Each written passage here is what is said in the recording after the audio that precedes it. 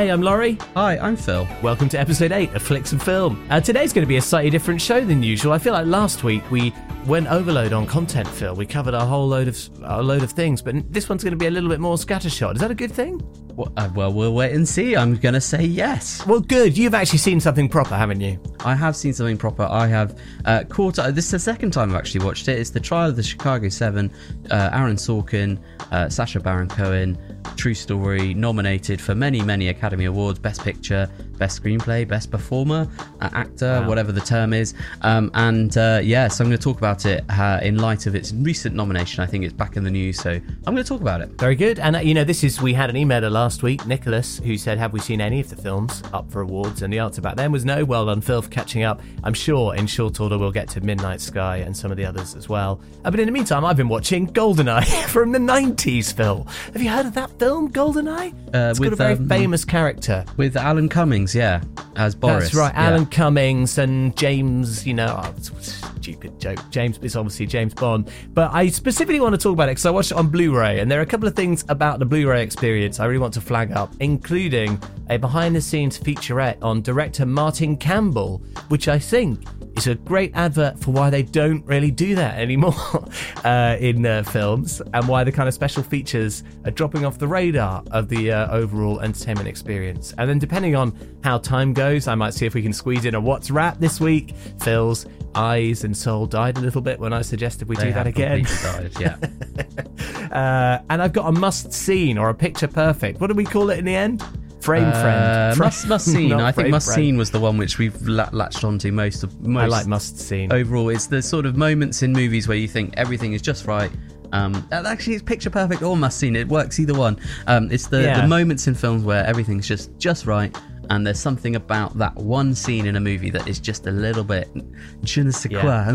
Bonjour. Really special. Yeah. And I've got two waiting on the list to tell you about. One of them's from Totoro, the Ghibli film, and the other is from Star Wars: A New Hope, another little film you might not have heard of before. I think I'll do Star Wars today, and my tease for you is it's a scene that I don't think I've heard anyone go into much detail about before. And I just watching it with my kids the other day, I was just struck by it from a storytelling perspective. So we'll see how we get on with all that, and I'm sure there'll be other bits and bobs in between. You ready to go, Phil? Well, just to round it out, I've got a little something about a quiz show and a little something about a TV show that you can watch. Like I said, it's a bit scattershot. I've got some actual bonus content this week as well about apps. That's something to look forward to, isn't it? Tease. Let's get into the actual main course. Off we trot. Okay, so I don't think we can really start with GoldenEye as much as I would like to. I think we need to go with the Chicago 7. And I'm going to be honest with you, Phil, besides the name and an awareness that it is talked about and relating to something in real life, I know basically nothing about it. Please enlighten me. So this is a sort of Vietnam movie based on a true story, written by Aaron Sorkin, directed by Aaron Sorkin, and it's about the trial of 7 individuals. Actually, it more ends up being like 8 individuals who were all protesting the Vietnam War at the Democratic Convention in Chicago.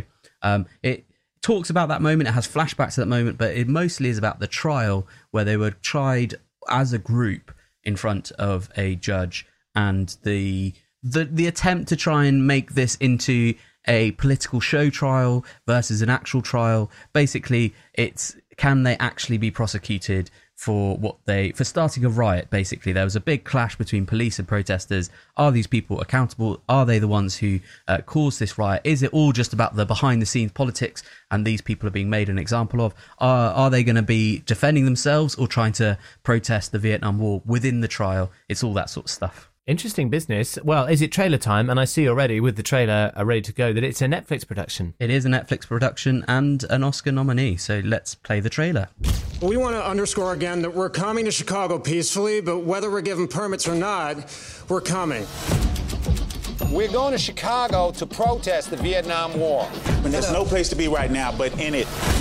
We watched for a decade while these rebels without a job tell us how to prosecute a war. Well, they're going to spend their 30s in a federal facility, real time. People say, Abby, are you concerned about an overreaction from the cops? Are the people ready to make opening arguments? At the defense table. Abby Hoffman, Jerry Rubin, Dave Dellinger, Rennie Davis, Lee Weiner, John Freund, Tom Hayden, and Bobby Seale. These defendants had a plan, and the plan was to incite a riot. I call this portion of the trial with friends like these. My trial's begun without my lawyer. The court assumes you are being represented by the Black Panther sitting behind you. The riots were started by the Chicago Police Department. Sustained. Nobody objected. Jurors 6 and 11, they're with us. Juror number 6 and juror number 11, you're dismissed from this jury. Can you tell us why? Because this is my courtroom. We've dealt with jury tampering, wiretapping, a defendant that was literally gagged. Get your hands off me! You're the first to suggest that I have discriminated against a black man. Then let the record show that I'm the second. But when we walked in here this morning, they were chanting that the whole world is watching. If we leave here without saying anything about why we came in the first place, it'll be heartbreaking. Last summer, why did you come to the convention? To end the war. We're giving them exactly what they want, a stage and an audience. Yeah, you really think there's going to be a big audience? This is what revolution looks like, real revolution. We may have to hurt somebody's feelings. Is this prosecution politically motivated? I'm tired of hearing you. It would be impossible for me to care any less what you are tired of. Here I am! There will be order! We have to find some courage now.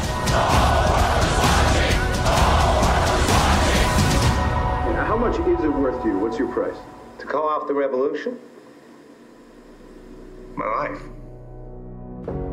A lot of fake accents in that trailer, aren't there, for sure? Yeah, Eddie Redmayne. What a shocker that was. I'm going to come on to that. I really like the beginning of that trailer and Eddie Redmayne's little comment as Tom Hayden saying, "We're coming to Chicago peacefully, but blah, blah, blah, blah." There's something about it. He's so just not being Eddie Redmayne.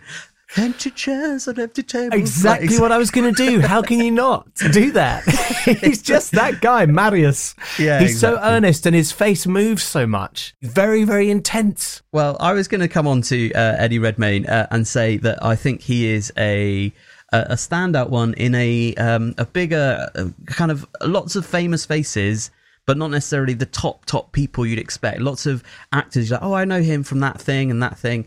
So you've got Eddie Redmayne as Tom Hayden. You've got Sacha Baron Cohen as Abby Hoffman. They're kind of the linchpin of the two main people. But then you've also got Mark Rylance as the lawyer representing them all. You've got Joseph Gordon-Levitt as the prosecutor. And then you've got Frank Langella as Judge Julius Hoffman. Michael Keaton as well, turns out. Yeah, he's there a little bit. There's lots of big names in this production. And Aaron Sorkin's the sort of person who you kind of think has built up that reputation where it brings these big name actors because he gives them such fantastic words to say. He's directing this time, and I think he does nearly a good job. I think it's I was going to ask about this. It's a funny film because I think it's an interesting story because I didn't really know anything about any of these characters. I'm not American. I don't know all of the ins and outs of the history of this, but I think it's an interesting incident. But it builds up all this expectation because Aaron Sorkin, he built his sort of bread and butter on courtroom trial movies. A Few Good Men is kind of the famous big launching point for his whole career.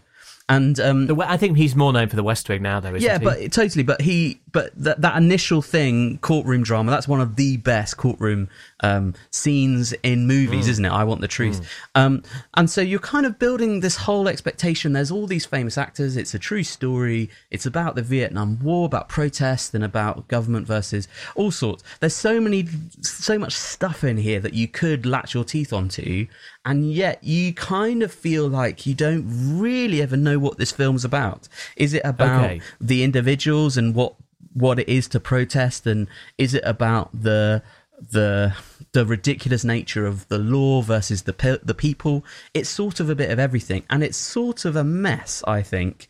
And so I'm struggling to really define exactly what I think of this film because it was a mess that I enjoyed. I think that's my main sort of takeaway from this film. It's enjoyable mess. But I'm absolutely flabbergasted that Sacha Baron Cohen has been nominated for Best Leading Actor, because really? I think him as Abby Hoffman, he cannot even do the accent. He spends so much time. I feel like as I was watching him being this Abby Hoffman character, who's a stand-up comedian who was very much a very visible member of the protest, he can't do the accent justice. So his annoying actual accent slips through, and it kind of completely destroys his whole performance, his whole persona. I didn't find him funny in any way. And he occupies this space of this movie as this ridiculous person who doesn't care about any law or sanctions against him. He's going to make a mockery of everything. But honestly, the jokes that he has, his character has in the film, just fall flat as a pancake. Do you happen to know whether they are legit, like, what's the word I'm looking for? Jokes that the stand-up actually made in real life, or are they Aaron Sorkin gags? I don't know. I imagine there probably was some truth to it. So the judge who is sort of leading the case has the same surname as Abby Hoffman. It's Judge Hoffman, and they make a big joke about how they're not. He's saying, I'm not your son, but let the record show that we're not related and everything like that. But at one point, their big kind of, haha, we'll make a mockery of this trial, is they come dressed in judges' outfits, and then they're told to take it off, and they do, and then underneath they're wearing police officer outfits. And you're kind of like, what is this? Is this like Scooby-Doo comedy? I don't really get it, and it doesn't really land as something really snappy or clever, but he is given the role of being the heart of the movie, as in he is the voice of the people and represents moral goodness, against Tom Hayden, who's this very bright... this is Eddie Redmayne's character. He's this very bright, slightly more academic college kid protesting, but wanting to do it by the rules. They're the sort of two warring sides, the sort of ridiculous versus the serious. But it's all against this trial. And this trial is led by this judge, played by Frank Langella. And it is like watching a trial being led by Dolores Umbridge or something like that. You know, that's super irritating. Like, this is so ridiculously unfair, and it's so blatant, your double standards, your ridiculous racism or prejudice, that you just think it just irritates you. It's not fun. It's like irritating to watch as a viewer, and it doesn't make you go, it instead just makes, this is so ridiculous, like, how on earth is this possible? And I kind of think, is the film trying to make you realise how ridiculous this situation is that they were in? But it kind of just becomes tedious as the lawyers aren't listened to. Their arguments fall on deaf ears. When they make a good point, it's ignored and overruled. It just becomes quite a tedious watch that is sort of ridiculous. So that, you know, Phil, I mean, I have to be honest, my immediate question is, given the climate of the world at the moment, where protests are happening a lot, and given the fact that we're in a sort of pandemic all over the world, they're often a massive focal point of the news as well. So everyone is aware of protests going on for all kinds of different reasons. Big one in the UK, last week in Bristol or something? Yeah. I don't know much about it. Like, it seems to be happening all the time. And then Aaron Sorkin both wrote and directed this. I'm kind of thinking, well, number one, that says to me, there's not a lot of challenge in that, is there? There's not a lot of people coming in and telling him to do it differently or to, you know, just provide the kind of needed conflict in script and narrative development.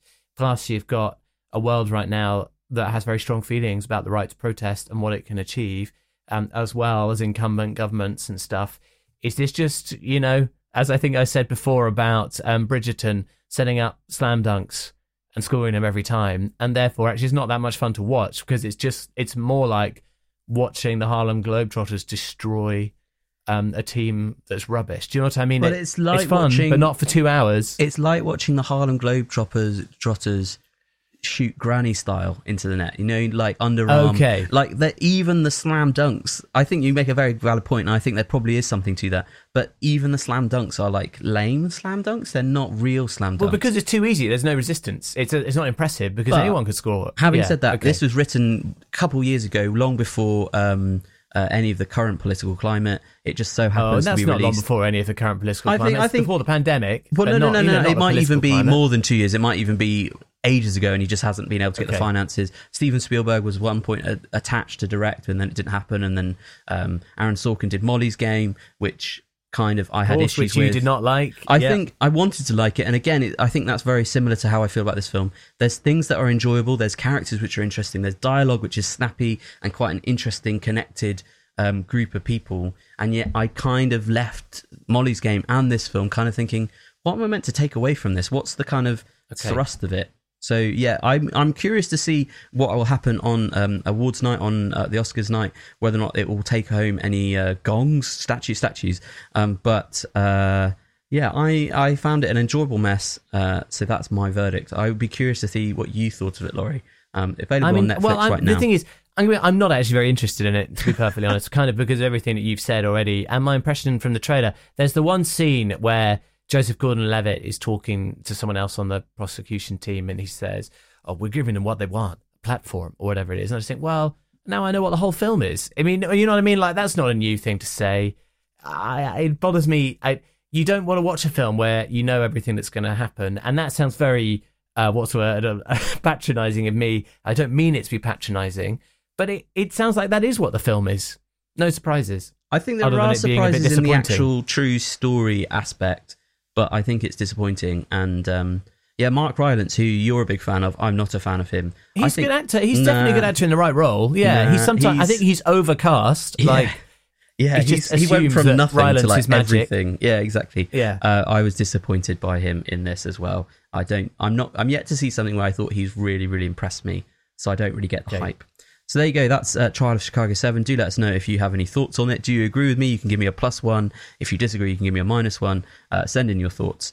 flicksandfilm@gmail.com or at flicksandfilm. At flicksandfilm. I would just like to add how apparently completely and utterly wrong I am, because it seems as though this was being written in 2006. And originally, as you say, was Steven Spielberg and Aaron Sorkin were chatting about it. And then even Paul Greengrass apparently was attached in 2013. So it's had a long old production It's been on the shelf for a long time, and now seems to be the right time. And it's hit off chord, it would seem, with some. Struck a chord. All right, well said. Okay, to be honest, sounds like one you might want to avoid, but there it is. It's all up for the Oscar season. No, it's kind of enjoyable mess. Watch it if you want some enjoyable mess. That's what I'll say. Laurie's not convinced. There you go. Phil, having been supercilious and very scorn-like, pouring poo-poo on Chicago 7, which I haven't seen, based on your review of it, it must be said, I'm going to be really positive now, overwhelmingly positive. I'm going to do must-seen, I think, or picture perfect. Do we have a jingle for this in the old days or not? I don't know. You're the jingle man. Do you want to make a jingle right now? Perfect. I'm doing it like, the opening to The Simpsons kind of thing. Right, well, I want to talk to you about Star Wars 4: A New Hope, a little film by an auteur called George Lucas. Now, you've probably seen this film. There's one scene I really want to draw your attention to that I bet you won't guess what it is. I bet you've never stopped and thought a lot about it. Phil, do you want to have a guess? With that in mind, knowing Star Wars as you do, try and guess the scene. I want to prove my point. Can you limit it down? Is it the scene where Anakin and Padme flirt and he forces a pair? No, Star Wars 4: A New Hope. Oh, okay. A New Hope, Phil. Okay. The original Star Wars. I do love that scene, though, the CGI pair that she stabs a fork into. Oh, very good. All-time magic. Movie magic. No, in the original one, I'm going to say, is it the Jawa saying, Zutini? No. Oh, I do love that scene as well. You're in the right part of the film, though. It's, in the first third, whatever. Is it in the desert planet of Mos Eisley? Tatooine, yes, not Mos Eisley. One more guess. Think of another scene. I think it accomplishes a lot in the story. Is it introduces Luke, come and get your characters blue milk and elements. If only it was. That's fantastic as well. No, but very, very near to that. I want to talk to you about the moment where Luke and Uncle Owen buy the droids. They buy C-3PO and R2-D2 from the Jawas. I was just watching this scene. I think, Phil, if you've ever wanted to write a screenplay, and I know that you have, and in fact have done so before, I think this is a bit of a masterclass, but I'm ready to be told that I'm wrong about this. So I do want your opinions on this, yours, Phil, but also anyone listening. But I think it's really kind of genius film writing. And this is why I think you won't really have thought about it before as a scene that stands out. It is the introduction of Luke Skywalker. This is the first time that you see him in the whole trilogy. And, you have the French horn playing the theme. And he runs in and says, tell him if he gets a droid, it speaks Banshee. Doesn't look like we have much of a choice, but I'll remind him. What do you think of the impression? Good one? Pretty good. Also includes the, I was going to Tashi Station to pick up some power converters line. Also an absolute classic. But it's transitional, isn't it? Nothing really happens. It's just a scene that kind of sets things up, and you blow past it because you need to get to the action and the plot and everything that's happening, because you haven't even seen the vision from Princess Leia yet, the recording. So they go off. But if you think about all the things that happen, I want to tell you about the things that happen and then the themes that it introduces. And this is why I think it's absolutely genius. So the first thing is that the droids are lined up, aren't they? And C-3PO and R2-D2 are actually kind of split up. They immediately buy C-3PO because he fills the role that they need. But they don't immediately buy R2-D2, do they? They try and buy that other red droid. And the red droid... Yeah, that's right. It has a bad motivator. Look, it blows up. And then C-3PO recommends R2-D2. And they say, what about that one? Okay, yeah, we'll take that one. And then R2-D2 comes along. Then, they take the droids away and all that sort of stuff. Now, if you think about all the things that are set in motion with that scene, it's everything, isn't it? It's absolutely everything. It draws together the fact that C-3PO and R2-D2 narrowly escaped, got to a desert planet, and were captured by Jawas separately, I might add, brought together at this point, then were nearly separated again, but finally brought together so that R2-D2 can play the vision or the message to Luke, so that Luke goes to Obi-Wan Kenobi, discovers his heritage in the Force and all this stuff, and all of Star Wars basically happens. So what it draws together is the theme of fate. And actually, you don't think about it that way, but you just sort of accept it as a coincidence. But actually, it's much more than that, isn't it? There are so many moments up to that point in the film at which the plot might not have happened, that it's almost, I think it's intentional. It's intentionally saying forces are at work to make this happen, ultimately really spelled out with the red droid blowing up. So number one, here's a much deeper theme. We've not even been introduced to the Force yet, but here it is in action. There is something happening here that is making the droids stick together. So C-3PO and R2-D2 aren't split up. It also tells you a lot about the character of C-3PO, R2-D2 and Luke Skywalker all in one go, because C-3PO has spent the whole opening of the film insulting R2-D2 and being mean. That's a good point. Then on the Sandcrawler, he's delighted to see him again, and he doesn't sort of give away that he wants R2-D2 to stay with him and not to be split up. But the minute he gets an opportunity, he does say, what about R2-D2? Excuse me, sir, but that R2 unit is in prime condition. A real bargain. Uncle Owen? Yeah? What about that one? And it says a lot that C-3PO is both withdrawn and reserved, but also considers R2-D2 a friend. There's that going on. That's probably the only moment where C-3PO shows a bit of initiative and cleverness, actual cleverness. Well, exactly. In fact, the entire plot of the film hinges on C-3PO saying, let me recommend this droid to you. He's very reliable and all this sort of stuff. It's the nicest he ever is to R2-D2. That's very true. And that achieves a lot about their relationship and their place within the sort of story. And of course, it shows us Luke Skywalker, who has clearly got a lot of life and spark about him, very fresh-faced, but is also already introduced as being dissatisfied with his life because his uncle is telling him, what is it he says? Go and get these droids cleaned up and then whatever it is. And he says, but I was going to the Tosche station, blah, blah, blah. Take these two over to the garage, will you? I want them cleaned up before dinner. But I was going into Tosche station to pick up some power converters. You can waste time with your friends when your chores are done. Now, come on, get to it. All right, come on. It sets up the entire character and relationship dynamic and context of Luke's life in one tiny, very mocked exchange because of the way that it's delivered. But can you see how much it achieves at that point? It is very efficient. Yeah, I give you this. But I think thematically, as well as plot points, characters, everything's in there. And Luke's kind of like, frustration about the droids is really, really evident. And then, of course, the plot moves on at pace from that point. But I just want to sort of pay tribute to how effective that scene is. Plus, one of the most understated and beautiful introductions to a character theme and a character full stop, I think, there is in cinema. I call that iconic because it's so understated, given the effect, the impact that Luke Skywalker's character has on the galaxy at large in the Star Wars universe. What does he do? He just comes up to do a job and to help his uncle choose some droids, and there's that little French horn motif. I think the whole thing is just beautiful, and it's not often so many goals are achieved in one particular scene. Any thoughts? Am I overdoing it, Phil, or what? No, I think you've made a very, very succinct and clear case for a must-seen and a picture perfect,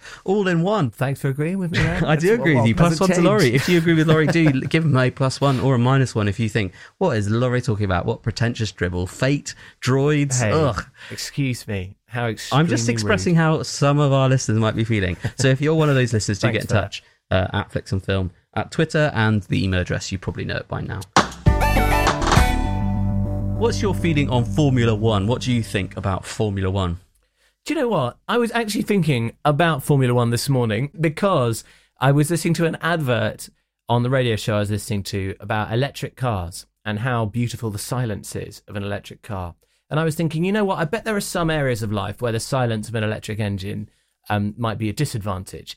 And I instantly was doing sketches in my head of the Fast and the Furious where they rev the engine and it just goes... or like drag races, which are just like... like the noise remote control cars. I can so imagine them hitting the pedal and just be like doing that sort of Grease Lightning grimace, but there's no sound. Yeah, exactly. I think that'd be brilliant. No smoke either. I feel like there's a YouTube video. It's more like, hey, check out how fast this guy ran down the battery. And then I was thinking all the way through to Formula One, and like, would the iconic noise be the same if it was all electric engines? Would you have a... I can't do it, but you know what I'm talking about. I know exactly what you mean. That also sort of... be... just like a little fly going past. What would it be? I've been listening to a lot of that Formula One sound, the big engines, the all that sort of stuff. And I have to say, if you asked me maybe a week ago what I thought of Formula One, I would have said, I don't really get it. Whenever I watch it on TV, it seems to last forever. I don't know what's going on. And the cars never look like they're going that fast, so I don't really get what the excitement is. But yeah, there's something funny about that, isn't there? The relative speed just doesn't hit you in the same way as if you were standing in the middle of the track. But, may I recommend to you Formula One Drive to Survive? It's a Netflix series that has been released annually, and the newest one has just been released, season 3. I have catched... I thought I'd give it a go because everyone was talking about it. I went back to season 1, and I'm. Do you know what? I'm genuinely quite excited for the Formula One season, and I think I'm going to watch it and try and catch it and follow it, because I cannot convey how well this show gets you wrapped up into the sport of Formula One. It's a docuseries which I think has been heavily influenced by Senna, if you remember that film. About Ayrton good, Senna. Really good. And it uses a lot of the same ways of conveying information about drivers, about the team, to tell basically the story of a season of Formula One. And they've just released season 3, which tells the story of last year and 2020. But I'm assuming there's going to be another one in season 4 is going to be telling this year's Formula One that's about to start right now. It's such a good way of getting into a sport. I honestly cannot recommend it enough. If you've ever been at all like, what is the fuss with Formula One? Seriously watch this show, because even if you don't care about Formula One, you don't know anything about it, just by watching this, you pick up all of the drama, all of the characters that are going on, and you get what I genuinely can... I was so excited watching the races, because the way they use the cameras that are on the car, they've got ones behind the driver's helmet, they've got one right on the wings at the front, they've got some on the floor. These cars look fantastically fast, and it's genuinely terrifying what these drivers do. And I think I was just thinking back to those weird Sundays where you sort of turn the TV on and hoping to find something good, and all that's on is Formula One. You're like, this is so boring. 50 laps to go. Ugh, like the worst thing ever. It's like ruined your Sunday.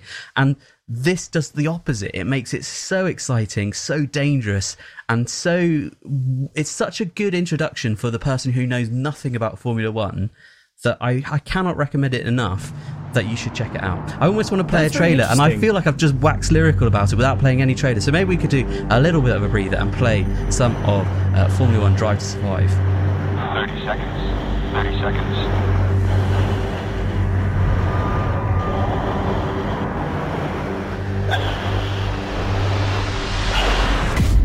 These guys have an almost fighter pilot mentality, and that's what separates them from mere mortals.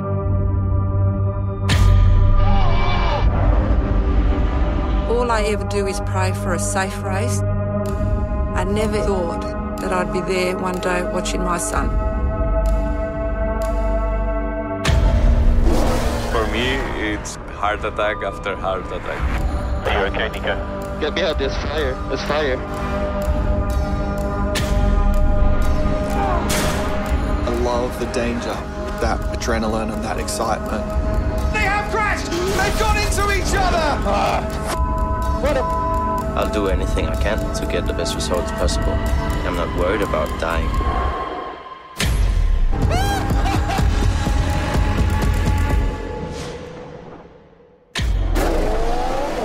Well, wow. I mean, they're definitely going. It's a shame you can't see the visuals. I quite recommend you look that up on the internet if you're interested.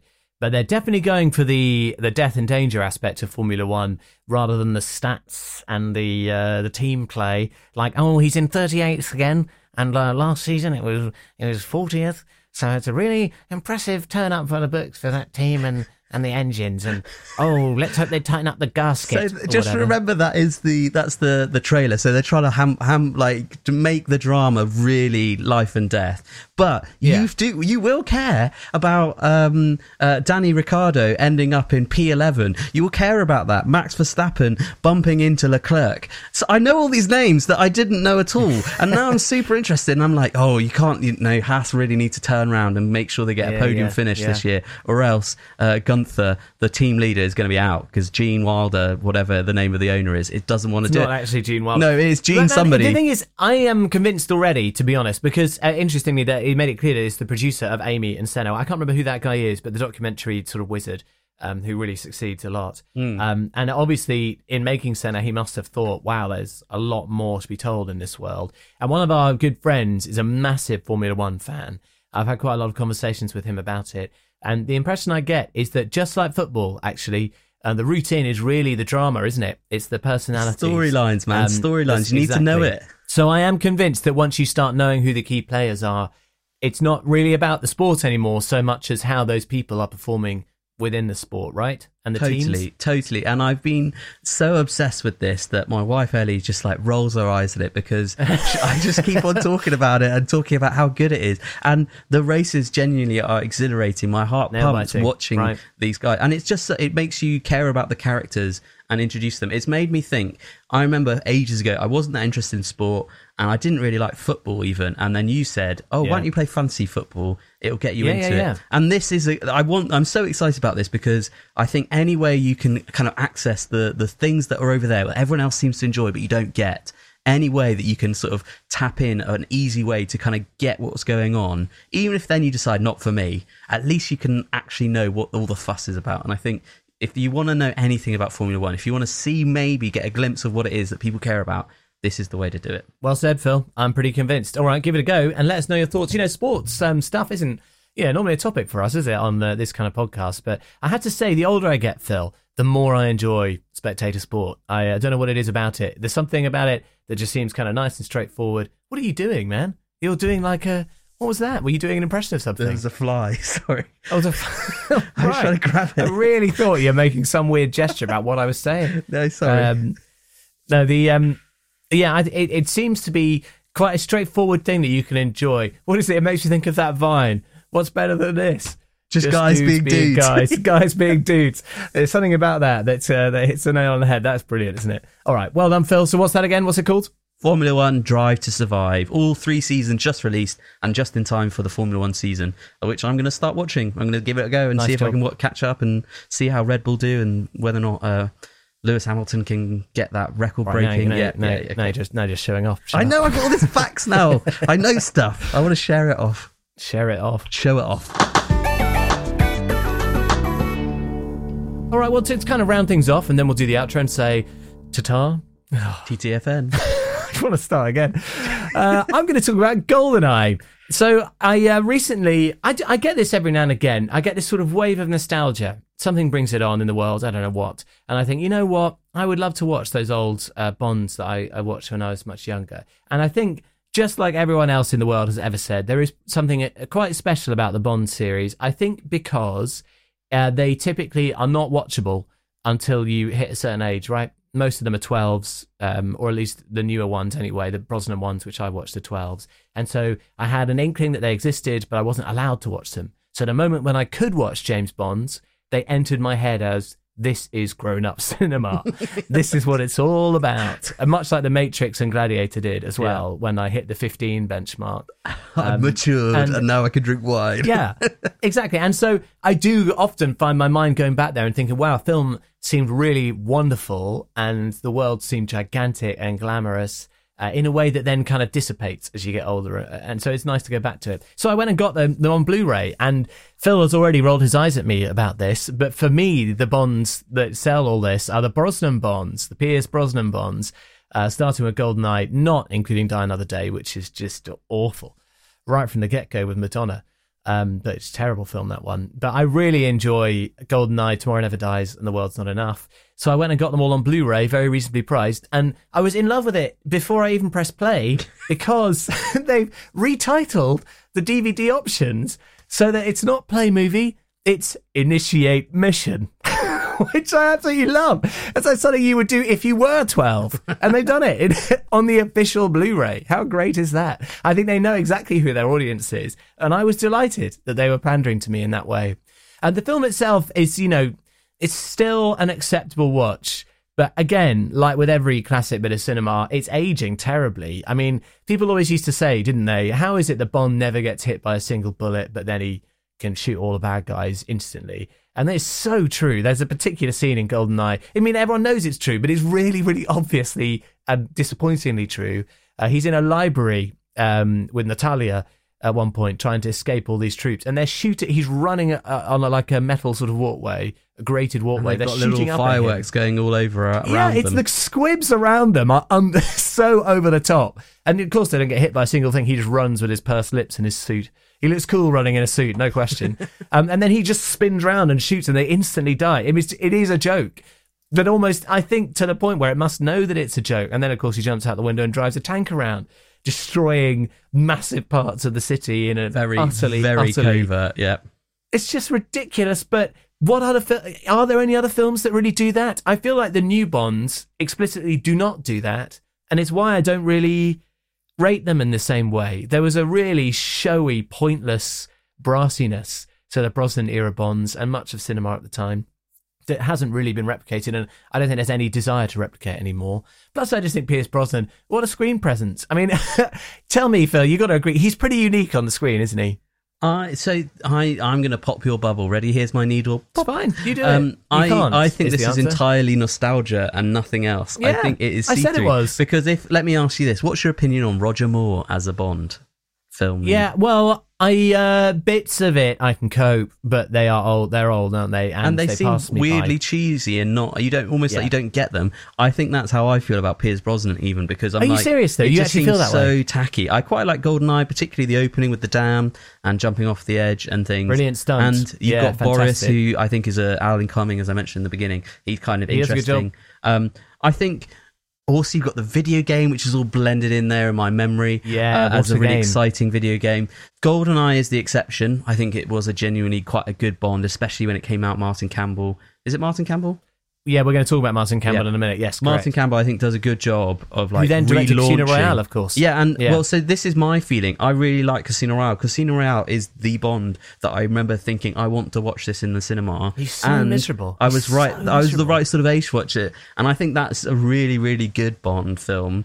I feel like Daniel Craig is my Bond because that's the one where I actually seem to get into it. But I think that's the thing. Everyone's just attached to when they're 15. Look, I'm acknowledging that. I'm not going to pretend otherwise because I know people have had this debate about Connery, right, versus Roger Moore, as well as Roger Dalton, Timothy Dalton, whoever it is, that guy.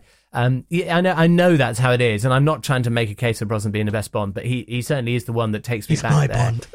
Well, I'm not going to say that phrase, Phil. You'll never hear it from my That's lips. what you're saying with your words. No, what I want to talk about is Martin Campbell, kind of GoldenEye aside, because they have this featurette on what it's like working with Martin Campbell, and I do recommend that you try and watch this thing because despite the fact that, as we point out, he's quite a big name director in some ways. He's Vertical Limit. He's done a lot of quite high profile action, spectacular blockbuster type films, and directing a Bond is no mean feat as well, especially one as beloved overall anyway as GoldenEye.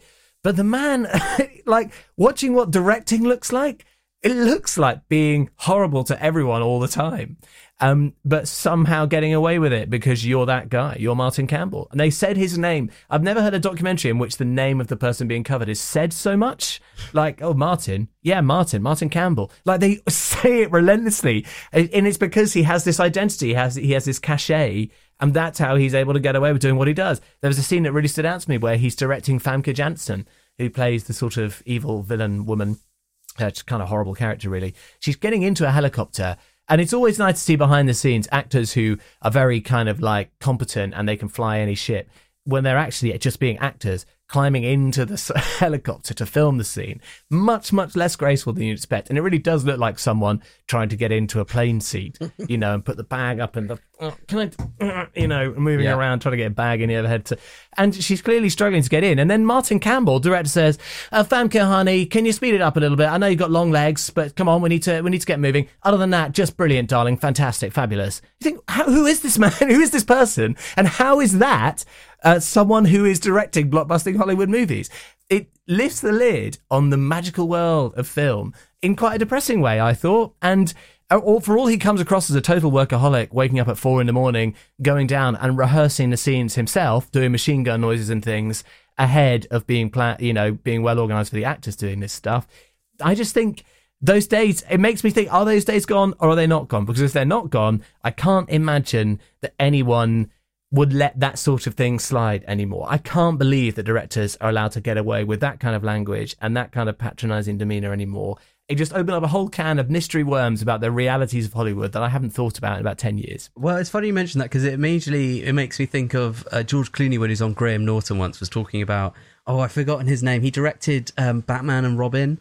Joel Schumacher talking about how he directed and he just have a massive megaphone. He's like, your parents are dead, you've got nothing to live for. It's George Clooney tells it great. If you can find the little clip of him talking about it. There was a director named Joel Schumacher who's a very funny man, very tall, very sort of eccentric, and he would direct with a speaker and with a microphone and a speaker. Usually directors will come up and say, hey, he'll be like, okay, and you'd hear this, giant booming voice.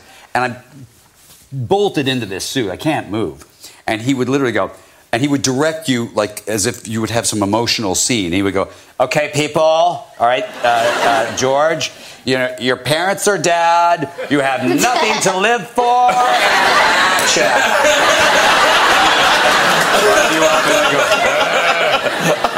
I'm Batman. And cut. But it completely ruins the mystique of the director sort of going over and having a quiet word with the actor and sort of saying, this is your emotions and what you need from this scene, and let's give it one more, but with the... And instead it's just literally directing, telling people what to do, giving them directions. Yeah. And it sort of feels like, is this what a director's paid to do? Just shout at people? Yes, it's shout at people, move things along, keep a really, really clean diary so that everyone knows what's happening. Anyway, I realised none of this is particularly new or riveting, but it was intriguing to me. But yeah, you know what? I'm going to report back because I've got Tomorrow Never Dies. I know you won't want to do this based on what you just said about Bond and The World's Not Enough. He's banging his head onto the microphone, guys. Queued up for the Blu-ray. So I'm going to let you know what other delights I find. And to be honest, it did make me think, I really hope Blu-ray and that kind of physical media isn't going to die out in favour of streaming. For all the benefits, we are Flicks and Film. We're talking about Netflix and streaming as well as film. But let's not forget the middleman of the home DVD stuff, because I do think there's still something pretty unique about that experience. I wouldn't like to see it die. Incidentally, the reason why I really can't stand Tomorrow Never Dies, I need to get out there. Is his name Jonathan Pryce, the baddie in that one? Yeah, he's not good. He drives me crazy. Who keeps on giving this guy acting roles? He's like poison to me, literally Marmite. What is it? He's the worst thing I saw him in was Pirates of the Caribbean, where he almost single-handedly ruins the whole movie, even though he's only got like a bit part, but he's That's so him in hammy. Everything, man. I cannot stand that guy. Have you seen that? I think the reason he gets away with it is Brazil. Have you ever seen Brazil? No, is that what's his name? Terry Gilliam. Terry Gilliam, yeah. It's a very odd film, but he plays the lead in that, and it's quite an iconic role, which he does play quite well. It's not a comfortable watch. I don't actually really enjoy Terry Gilliam's movies, I have to say, as interesting as they are. But I think that's why he keeps surviving, basically. Well, we'll get on to it. If you're insisting on talking about him, I'll prepare a little rant. Oh, you're recording this? Are we putting this in the film? Okay, I don't know. Fair enough. Putting this in the film? I'm not a director. Can you just be a bit quicker and moving on to the next segment? Hurry it up, Phil. I mean, it's really interesting things, but we've got to move on. So let's go. Okay. Well, there you go. That's another episode in the can, so to speak. Hope you enjoyed. I'm rubbish at these outro things. This is why Laurie does all of the No, intros. I'm not good at it. Are you kidding? I'm not good at it at all. I'm laughing in sympathy because I know exactly how you feel. You've got to sort of make it zippy and more up, isn't it? That's the sort of... We need to say things. All right, guys, cut. How about that? That's the end of another great take. Yeah, great take, guys. Look, great take. Let's all break for lunch. We've had fun. Tell us your thoughts on the Chicago 7, on GoldenEye, Star Wars, and the Formula 1 thing, which I've already forgotten it. Drive to Survive, is that what it's called? It's on Netflix. It's the Netflix Formula 1 thing. It's like number 1 right now, so probably lots of people listening are already watching it. But if you enjoy that's great. Let me know. But if you haven't watched it, I really, really recommend it. Give it a go. I'm going to try and give it a go if I can find the time to do so, and let us know your thoughts. flicksandfilm@gmail.com, @flicksandfilm on Twitter. Phil and I are going to try and follow up on our movie verses as well. I will try and find 2.5 hours to watch The Departed. You've got a much easier job than me with Infernal Affairs. I'll be interested to see whether we change our opinions on that sort of thing. And of course, if you've seen those, you can get in touch with your thoughts too. But in the meantime, I've got a bit of a bonus, Phil. Do you want one? Yes. Well, I think I wish I had more examples now. I wish I'd prepared better. But I said it was to do with apps, didn't I? Quite right too. There's a plague, Phil. I know you're aware of the pandemic, COVID, as we like to call it on this program. But there's another plague which has been slowly infecting the world of SaaS, software as a service / app development. And it's the LY plague, the Lee plague. Do you know what I mean when I say that? Lee plague. Oh, I don't know. Have you not heard of Feedly, Phil? Have you not heard of Readly, Phil? Have you not heard of Remitly, Phil? No. I saw an advert for Remitly this morning. I feel much like Ron Burgundy. No, who is he playing? Mugatu in Zoolander. Like I am taking crazy pills. What is happening? Who is it who is greenlighting app developments or software as service developments that end in LY? It's driving me insane. Like, you're looking at me like I am mad, and you haven't actually noticed this thing, which really does make me think I'm going mad. I'm going to look this up right now. I'm going to type in. Can you hear me clacking on the computer? What is up with Lee name apps? Let's see if anyone else has said it. Yeah, the pitfalls of the cleverly named startup. Here we go. So this is The Atlantic agreeing with me. The latest startup boom has led to the creation of at least 161 companies that end in LY/LEE or LI, which is, naming consultants tell The Atlantic, 160 too many. Well, Atlantic, I agree with you. I do actually feel it's so consistent.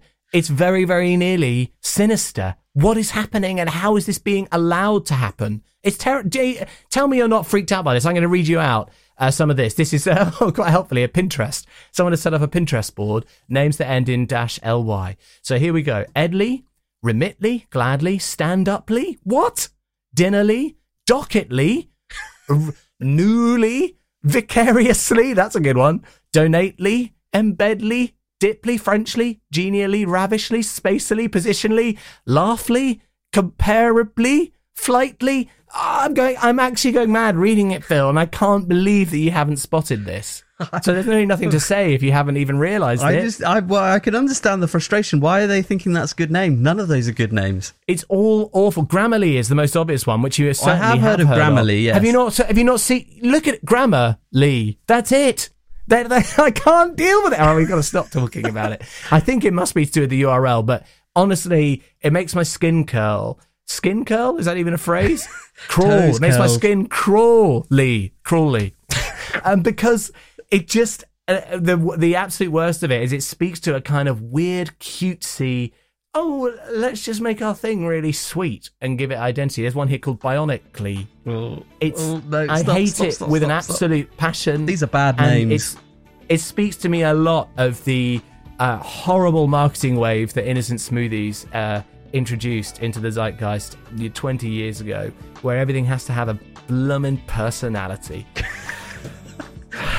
There was so that's the end of today's show, and thanks for echoes of David Mitchell's rants in there. That was very good, Laurie. Well done. That was good, pure rage. I wish I had an actual point to make, but anyway, it's been driving me insane. And have a great week. We'll be back next week with more upbeat insights from the world of popular entertainment. Get in touch. Have a lovely time.